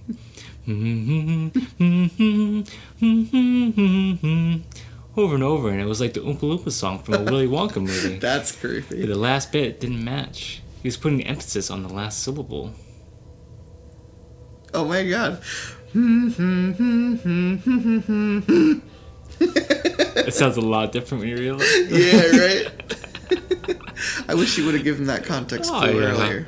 Anyway, we know now. Later I cleaned up the milk, and as best I could without any provocation or scolding. I just knew that rotten milk stank, so I figured on my own that I need to get rid of it. My birthday got closer, and Dad said I could invite anyone I wanted, and in fact I had to invite at least 10 people, and even then the oddity of setting a party minimum instead of a maximum seemed backward. "What kind of party is this?" I asked the day before it was going to happen. "You'll see," he giggled. I never heard him giggle. I never heard anyone's dad giggle. "But I need to know so I can tell the other kids," I insisted. He turned to me suddenly, and for a second I thought my own dad was back, the one who got pissed if you asked too many questions. Instead, he leaned down and smiled in that same closed-lipped smile at me. "You want to be surprised," he said excitedly. He didn't ask. He told me flat out that this is what I wanted. The normal thing would probably be to say, "You want to be surprised, don't you?" Or maybe even, "Come on, it's no fun if it isn't a surprise." I sort of just shrugged and walked away. I wanted to stop hearing his humming. The night before my birthday, I woke to the lights in my room suddenly flicking on. "Dad?" I asked, rubbing my eyes. He was sitting in a room on the end of the bed, just smiling. "Dad," I drowsily repeated. "What's the matter?" "I can't sleep," was the response. Then he pulled his arms close into my chest and thrust them upward the ceiling with a sharp, high-pitched yelp. "I'm too excited," he said, gritting his teeth. I had no idea what was happening. At this hour, probably early morning as opposed to late at night, I barely even remembered what the next day would bring. "Are you okay?" Something I should have asked a lot sooner. "No," he laughed. "Better. God, aren't you excited about your birthday?" "I'm so excited. I have something so great, but I can't tell you about it because it has to be a surprise. He growls in frustration and claps his hands in his face. Why does it have to be a surprise? I want to say, he whined. Dad, I don't like this. What? How are you? You're scary. Haha, don't be stupid. I'm not stupid, Dad. I pulled the pillow over my ears and groaned. And as far as I know, he never left that night. I fell asleep before he did anyway. All through school that day, I was quietly terrorized by what kind of party Dad was planning. He'd been acting so erratically that I concocted all sorts of outlandish scenarios in my head. There'd be too much, a whole embarrassing, noisy carnival in my yard, or there'd be nothing. Just Dad in his underwear chasing my friends with his nose and humming. It could have been nose or anything in between. God, my friends! And even if everything else was normal, I'd never hear the end of how weird my dad was. They already made fun of me for only having a dad, calling me an orphan since none of us really knew what it meant. I was wishing it wasn't my birthday to a point where I actually tried to specifically make that my birthday wish. No more birthdays ever, including this one. But the party did roll around, and my dad stood on the front lawn, full suit and tie, holding my myriad of multicolored balloons. A cardboard sign erected in the front yard was crudely scribbled with, "Fun times! Stop here!" I was incredibly embarrassed. And when all the kids had arrived 30 total, and the parents had left to take advantage of the free babysitting, word was already starting to circulate about how strange and funny Dad was. Kids were even making things up, and they didn't have to. Ricky says your dad drank toilet water. Miranda saw your dad eating a dead mouse. Sarah saw your dad pooped in his pants. I had a feeling none of this was true, because of how he'd been acting. Argue as I might, I couldn't actually discount it in my head. The backyard had been set up with a table filled with cake and party favors and a single large trunk. Streamers and balloons were attached to every available surface, creating an almost claustrophobic room of vivid, windswept colors. My focus, however, was on the trunk. It was long and silver. It looked like metal. Yellow stickers with what looked like black spiders dotted the surface, and a large white banner across the front of it read, XJ332, authorized access only. This guy went like Joker or something, you know? The lid was held on with a large combination padlock. "What's in the trunk?" I asked, pointing at it. "Ooh!" Dad covered his mouth, his eyes bugged out. "Ooh! Ooh!" He bobbed up and down. "Shh!" He pushed his finger across my mouth. I slapped his hand away as hard as I could. I didn't like this attitude, and I didn't like him anymore. I stormed away into the house. I didn't want anything to do with the party from then on. Dad tried to coax me out, and even got the other kids in on it. He called me strange, and silly, and stupid, and told me that I was a giant baby because I wouldn't come out. The kids repeated everything he said and laughed at me. That didn't really change my mind. If anything, it made me madder, and madder, until I defiantly resigned myself to never talking to any of them again. I watched from my bedroom window on the second floor as Dad played all sorts of party games with the other kids. I wanted to play too, but I hated them. Hated him. More than playing, I wanted to go down and break everything they were having fun with. After an achingly long amount of forcing myself to watch, Dad finally went over to the trunk and started to fiddle with the combination lock. I heard the humming again. At least, I thought I did. At first, I cracked the window and listened.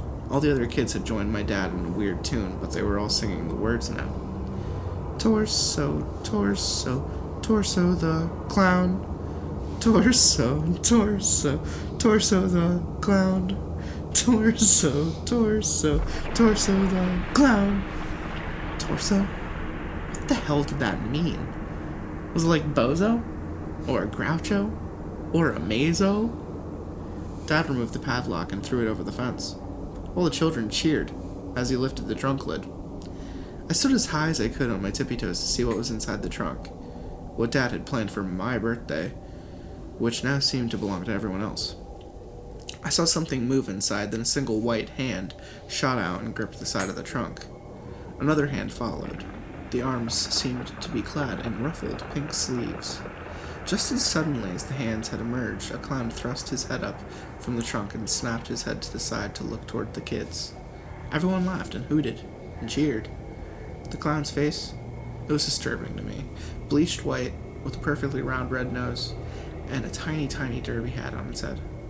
But the eyes were shut tight, as if the clown's oversized, toothless grin was just too wide for him to open his eyelids. That expression remained frozen on his face. The clown lifted himself up like he was doing a push-up. The kids started chanting his name excitedly.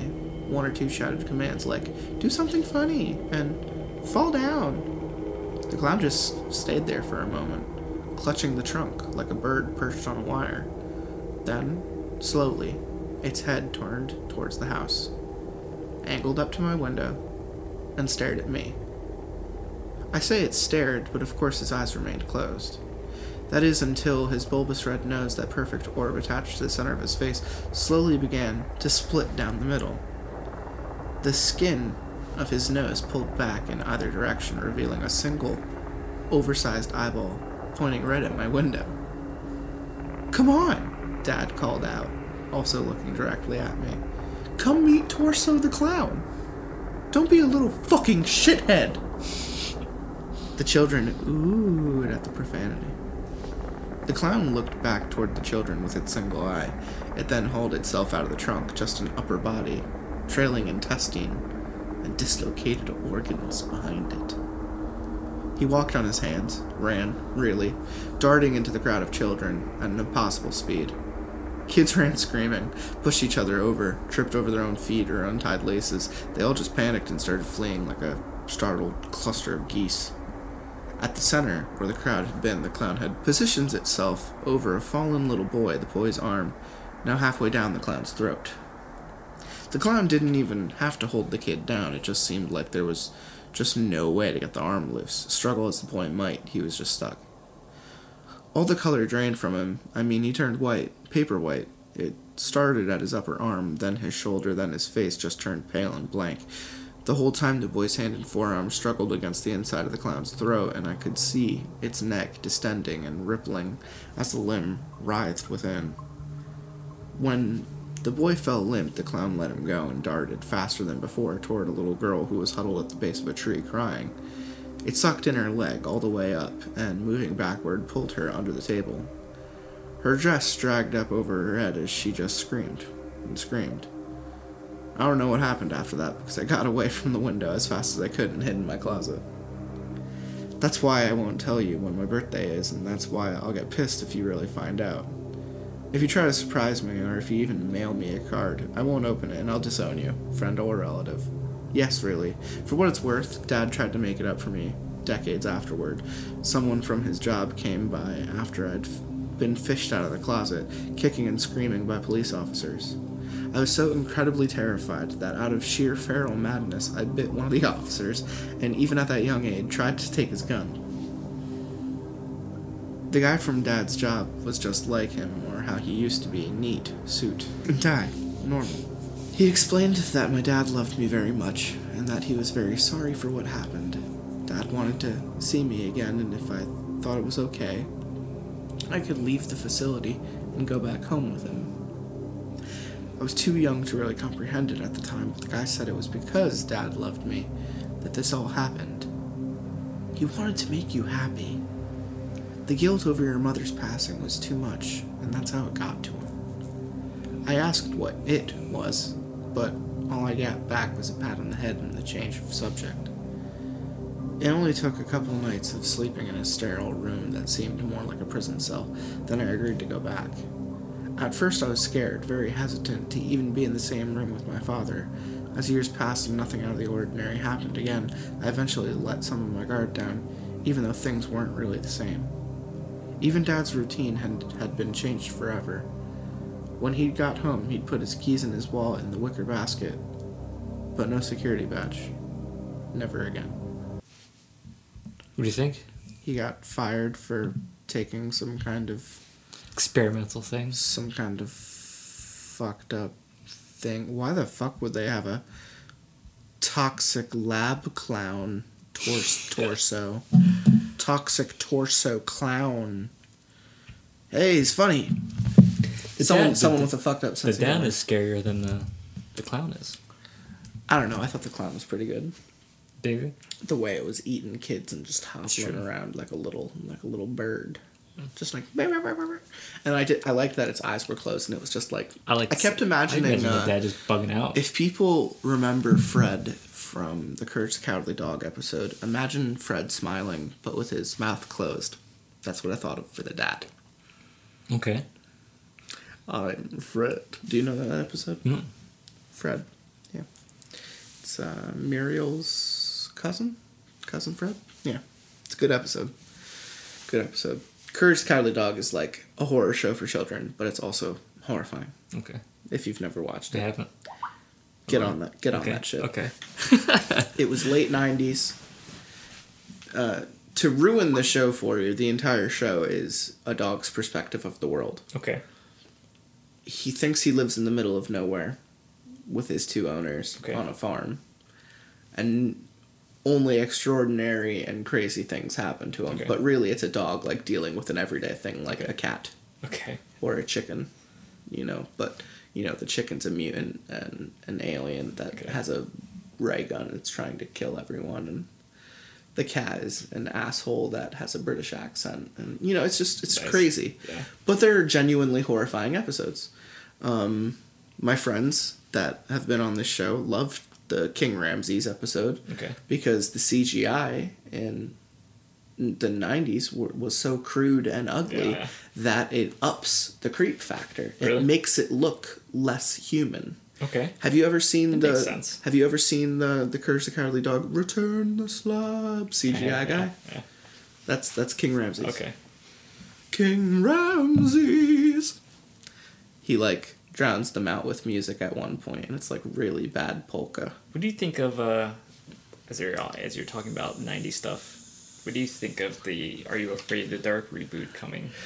So here's the thing. I have to name drop him now. Disco Dracula. And I just finished watching all of Are You Afraid of the Dark. Okay. We started a year ago, and we've diddled our way to the end. All 7 seasons with some great episodes and some really not great Yeah, episodes. some of them. And I know it's a conversation for another day, but to say the least, is I want to see what they can do with it, but I hope it's not Goosebumps. Okay. That's all I really... If it is... Because, you know, Jordan Peele is redoing Twilight Zone. Yeah. I'm okay with that. Because Serling was very much about race and fighting oppression and finding a way to make all characters have good stuff. And Get Out was fantastic, so yeah, I see that. But I'm gonna need to see more stuff, hear more stuff. Last I heard, it was a movie. Yeah. Are You Afraid of the Dark? Yeah. So What story do they base that off of? it's gonna need to... No, it needs to be original. Okay. It needs to be a new story. I would prefer it to be like Trick or Treat in the sense that it tells Multiple 7 stories. stories over the course of 20 minutes apiece. Did we watch that together? With maybe an overarching narrative. We watched that last episode. What? Trick or Treat. We were watching that. Yeah, it was on. Yeah. It was on at one point, yeah. Fantastic movie. Yeah, it is. Fantastic movie. That was around Halloween time. Yeah. Halloween time. What did you think of the fucking stupid-ass clown story we just read? I guess stupid-ass is a little mean. I didn't think it was terrible, I like the. but I didn't love it. I think the dad is scarier than the clown. Sure. I think you become accustomed growing up to your parents being a certain way, that they have an identity in the same way that you don't realize, and for that to change and start to get scary is actually scarier than scarier than the actual clown itself. The clown almost is comical. It's funny looking. It's funny sounding. It kind of reminded me of the way that the Titans look, or from Attack on Titan? yeah. That's kind of I pictured the big smile. Yeah, Nice big yeah, smile. very... I did think Japanese. I thought it was very J-horror. Yeah, that's by what, the sound of it. That's what sound. Yeah, I think that the dad coming to the room. There's at night there has to be a property that does a J-horror kind of clownish I don't know exactly what I'm thinking of. It might be Budo. I might be thinking of Buto, which is a Japanese form of expressive dance. Japanese horror is so much different than American. Well, this horror. is actually It really is. Buto is actually just a dance. Yeah. But what makes Buto creepy, what it's known for being creepy, is the people dress in like long white robes and they powder their entire bodies so their eyes like pop out of their skin, and then they wear weird makeup under their eyes and mouths, and then they move like Buto is like the dancing where it's like Everything, every movement's very accentuated, and yeah. it's very creepy. Yeah. But that's kind of what I thought. Very like Indo J horror. Yeah. We got to read some stupid ass little stories. I just want us to go here. We had that conversation. Yeah, we've had several legit conversations about like that. Last one. They said that everything that you experience in your dreams is something that some other instance of you in some other universe is experiencing at the exact same time. That's what your dreams actually are. That's wild. That is such a creepy thing to think about. Oh yeah, like some version of you just died and you just fell off a roller coaster and died. You really liked that, didn't you? I really, that's one of my favorite things ever.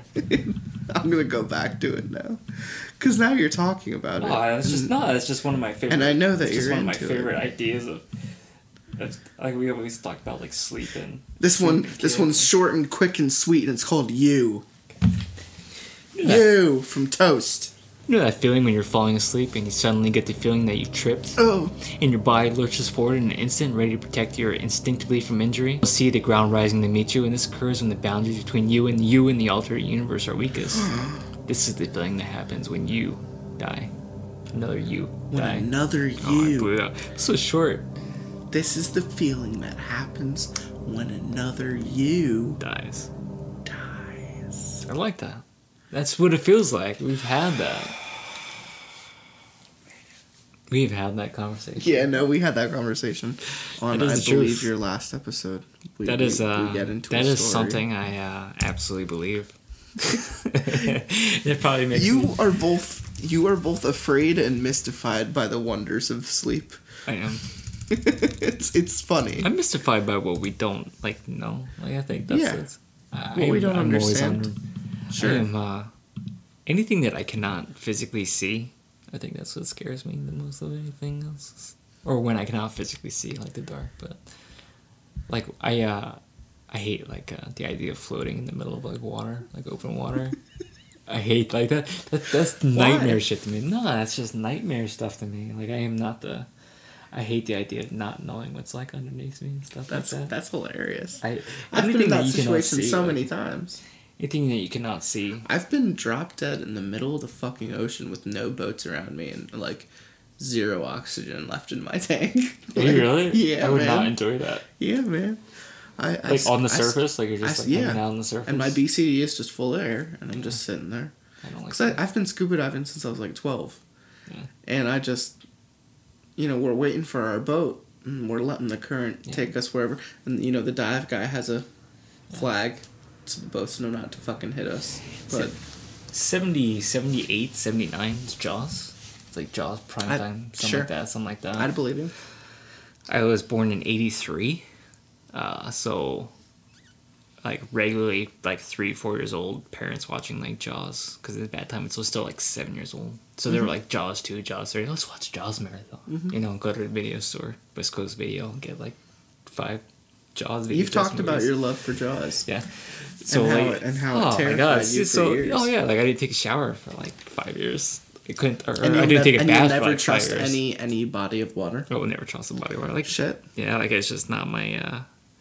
If I can stand in it, if I can like physically stand in it, that's one thing. It's like different if it's like a creek or a stream or something like that. And I can physically stand and I can kind of see the bottom of it. But the idea of like going down to the ocean and like I am not getting anywhere where I cannot like stand. That's hilarious. It's just too much. But hey, it's just too much for me. You'd rather be alive than deal with Well, that I don't want shit. some big giant fucking Yeah. shark to come Yeah, and man. eat me. That's why I refuse to go to Australia. Anyway, this story is called Awake, and this is going to be the last story. This one's from Toast, which is a Tumblr, and I picked this one because I was awake at 5:35 this last morning, unable to fall asleep. So this one is relevant. I've been lying down for hours now. It's 5:35 a.m., and there's not much I can do. You know what the worst part about my situation is?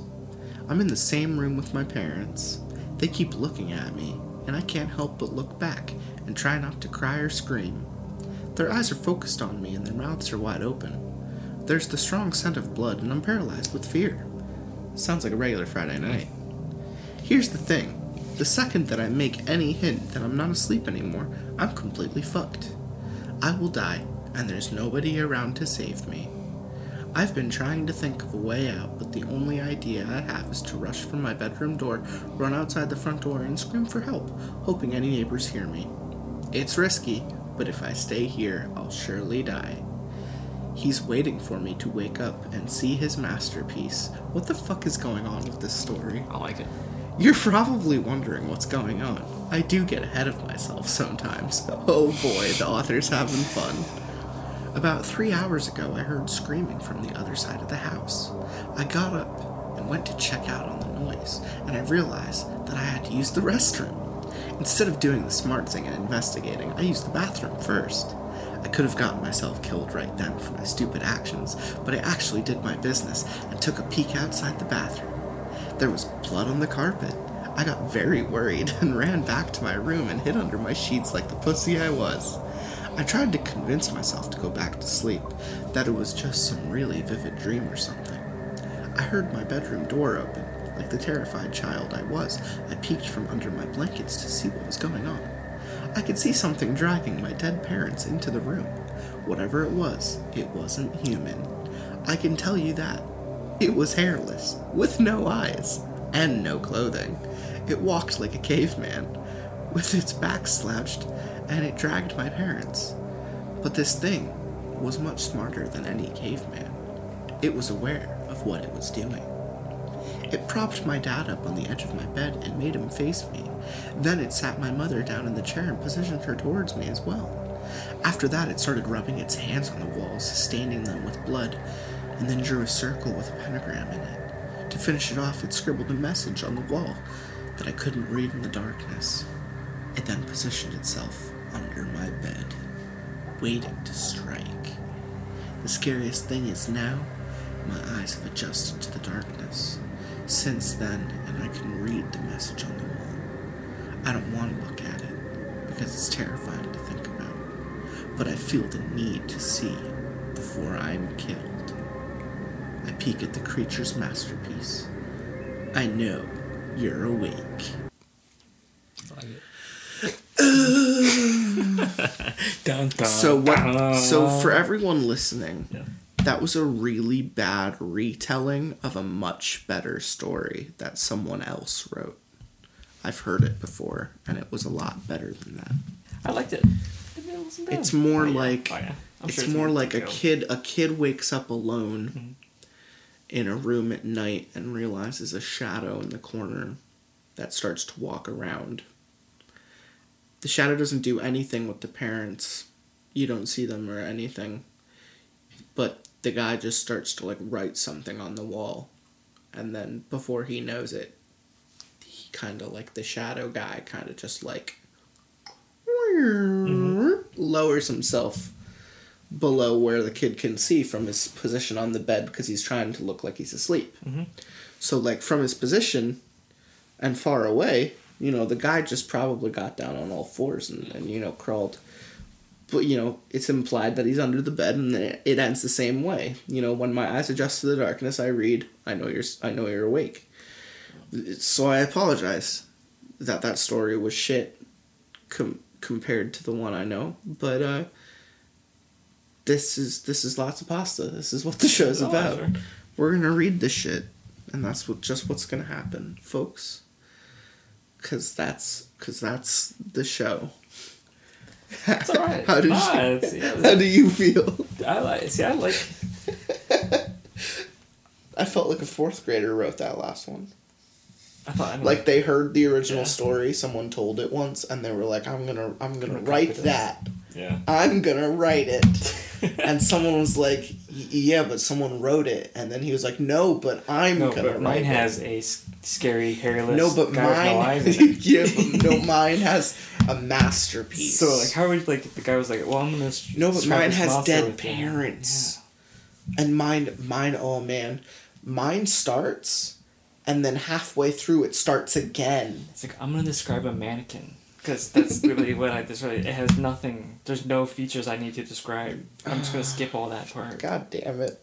I'm gonna skip the whole page where I have to describe I'm features glad you of what could I'm be looking at. optimistic about how shitty that was. I'm gonna stop. We're not gonna read anymore. The quality is going down by the minute, I feel. I'll have to plan out a better episode for you next time. I You enjoyed it. and I, we have yet to conquer a long narrative throughout a single episode, and that's something See I what want to do. happens. I like to drink.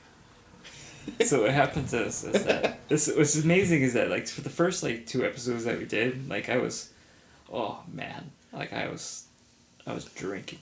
I was having a good time. We both were. I know. I don't see you very often, so like I'm like, oh, we're gonna have a good time. We're gonna drink a bunch. So it's always hard for me to read stuff when I'm like drinking. So this episode, I was like, I'm not going to drink very much, and I'm gonna like do voice. I'm gonna have like some fun. Sure. Do some stuff. Sure. And that's it was a whole different quality of like. No, I've had that experience with a lot of people. Yeah. I would say most of the people who come back 3 or 4 times tend to see, the 2 sides of that coin. Yeah. The way the show started, it was just kind of, let's read whatever bullshit with sure. people. And then it slowly turns into, this story is going to be the entire length of the episode. Maybe another episode too. Maybe we'll start it here and we'll come back to it later, but we're going to lay down the foundation, and then the story turns out to be like a really good, well-written, engaging experience. If you haven't listened to Whistlers yet, you don't know what you're missing out on, man. Just this story of, like, you don't even know how they got there. You don't know what happened. Yeah. But people are lost in the woods, and they keep talking about something called the Whistlers that are following, and all it is whistling noises that come from the woods that surround them in night and in the day, and they see footprints, and they think it might be human, but you never see it, and they're lost. And oh man, we read so many good longer stories now, and that's kind of a direction I want to bring everyone in. I want to do a narrative. Eventually, like what you realize is that you have to start doing these stories. I think that's what you kind of realize. Sure. Especially if you're a fan of the genre, like then you're like, I have. Because when I was in high school, and I don't talk about this on the podcast a lot. When I was in high school, my senior year, we didn't have enough money to buy anything for the drama club for that final year. Mm-hmm. And I was the drama club president, so here I am, and I'm just like, shit. What do we do? And I learned this the end of my junior year, going into it. I'm like, okay, I got time. What do we plan for fall next year? And so I'm like, all right, well, if I have this summer to think about it, I'm gonna write something. So for my senior year, I wrote like a 80-page murder mystery horror comedy play, and I cast all my friends in it. That sounds fun. And we made like $3,000 for the drama department. Did you really? Yeah. Oh, that's pretty awesome. I played the butler, the Tim Curry stereotypical British. Frowns McBoohoo on our podcast played the comedic relief who is a closeted homosexual. Think Clue, but brought to the stage and strike it up with a horror twist. I gotcha. More kills, more deaths, because it's a bigger cast. Same premise, people are brought to a house in the middle of the night due to a blackmail message. Very Agatha Christie. Okay. Lots of jokes on Agatha Christie. I have the entire script. I could probably send it to you. You'd think it's ridiculous. I also think about wanting to read that over several episodes, because I think that's a way to let that live again. But anyway, because you know what my biggest regret in life is? So Not recording that fucking show. yeah. So no one could see it. Yeah. You gotta get. But yeah, I was a junior in high school.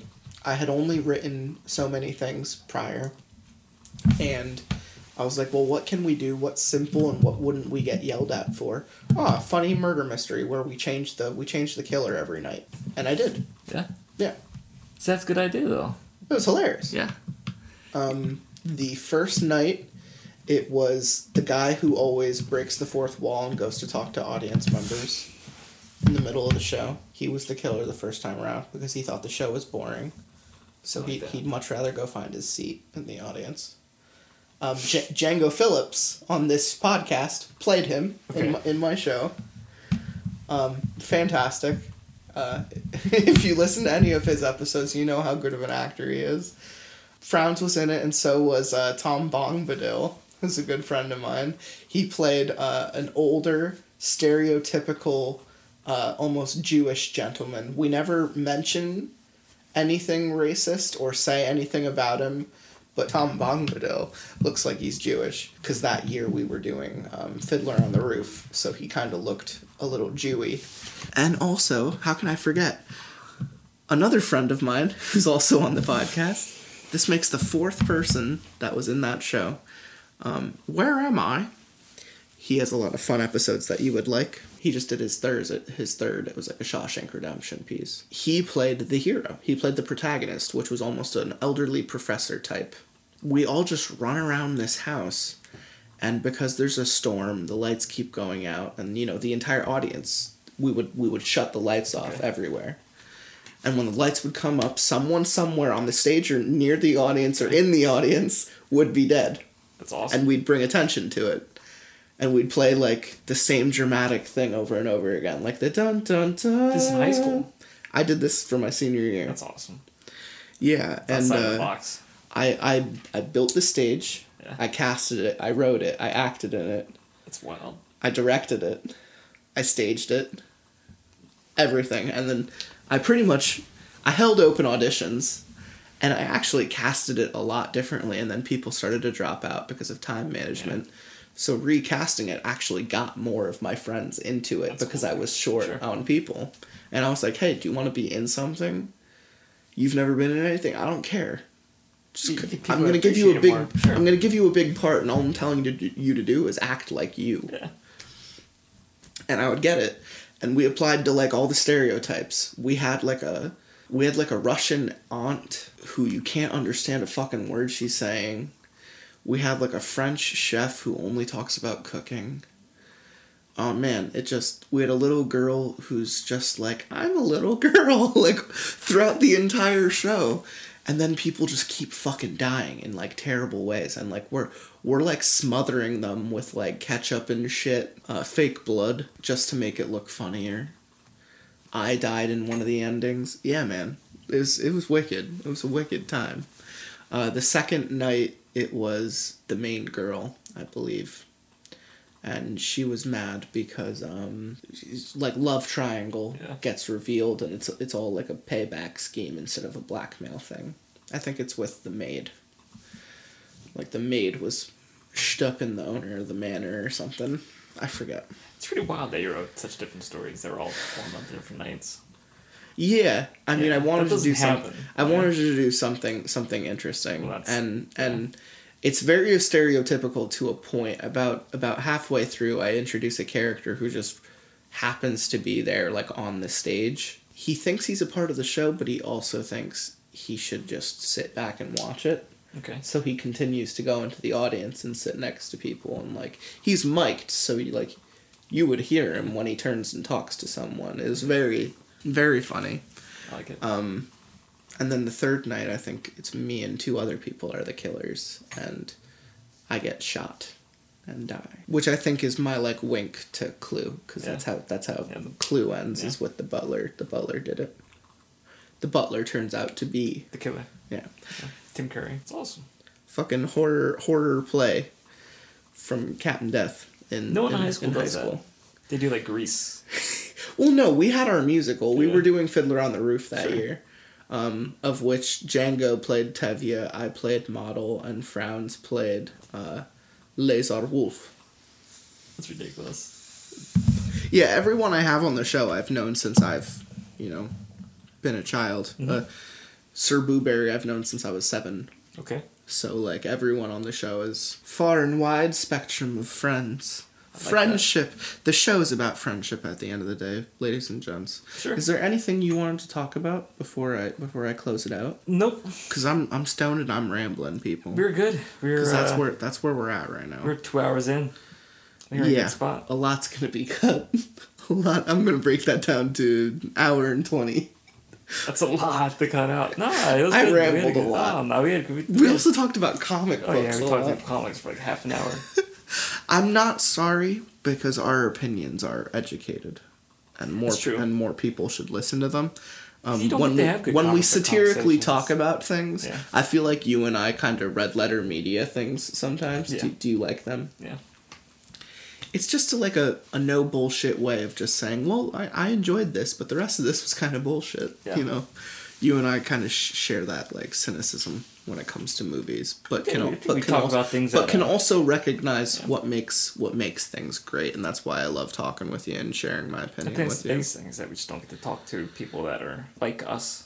So you take advantage. I'm not saying like, oh, well, I'm very different than this person, I'm different than this person, but I just see it on your screen right now. I watched Bad Blood for the first time. Did you? Like a couple weeks I was ago. looking for something on here. And I fucking lost it. Like, how did I not know about That movie. Peter Jackson's like Yeah. earlier age? Like, I knew Yeah. about Dead Alive. I Yeah. saw Dead Alive a couple years ago, but I didn't know about Bad Blood, and I didn't know about the fucking Muppets thing he did. Oh, He yeah. did, he Oh, did yeah. like a Dirty Muppets Oh, yeah. movie at one point. Oh, yeah. But he also did Bad Blood, which horror people out there is just as fucked as Dead Alive. Was so get at it. There was I was looking for a movie that just came out, and I wanted to ask you if you saw it. And then what I was looking for was actually because I forgot the title of it. But what it was is I had asked you if you saw this movie one time, and it was called Behind the Mask, the story of Leslie Vernon, the rise of Leslie Vernon. You remember that movie? I think it's just called Leslie Vernon. It's one where basically it starts off as like a weird documentary of like people talking to like a serial killer. Yeah. And then like midway, not even midway, but probably like with like 15 minutes left into the movie, it just transitions. It goes into into straight horror. Yeah, into a straight I horror don't movie. think I ever did watch it. You just Oh talked my about goodness! it a Well, lot. that's a fantastic movie. But there's a movie that just came out where Black Coat's Daughter also kind of does that, by the way. does it? Yeah. Black Coat's Daughter, you're pretty much, it's a very slow burn. You really don't know. Hey, Brain Dead. There's Dead Alive, that's the original title. Yeah, you really don't know which direction the story's going to go into, and then it just goes ham about an hour in. You start to think demonic possession, you start to think just sadistic killer, you know. It has you guessing, but, you know, there's this tonal shift. Yeah.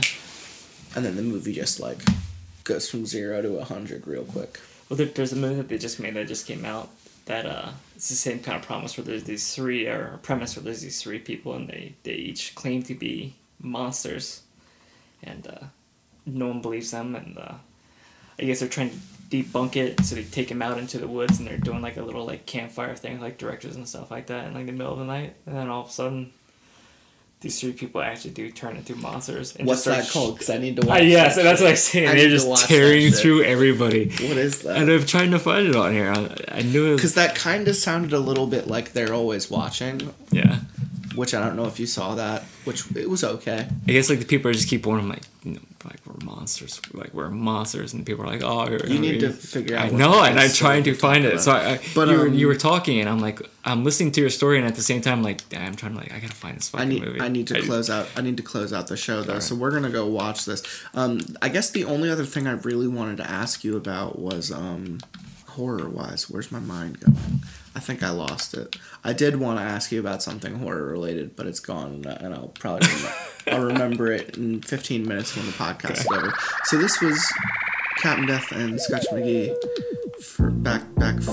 We did it. Yes. Take care.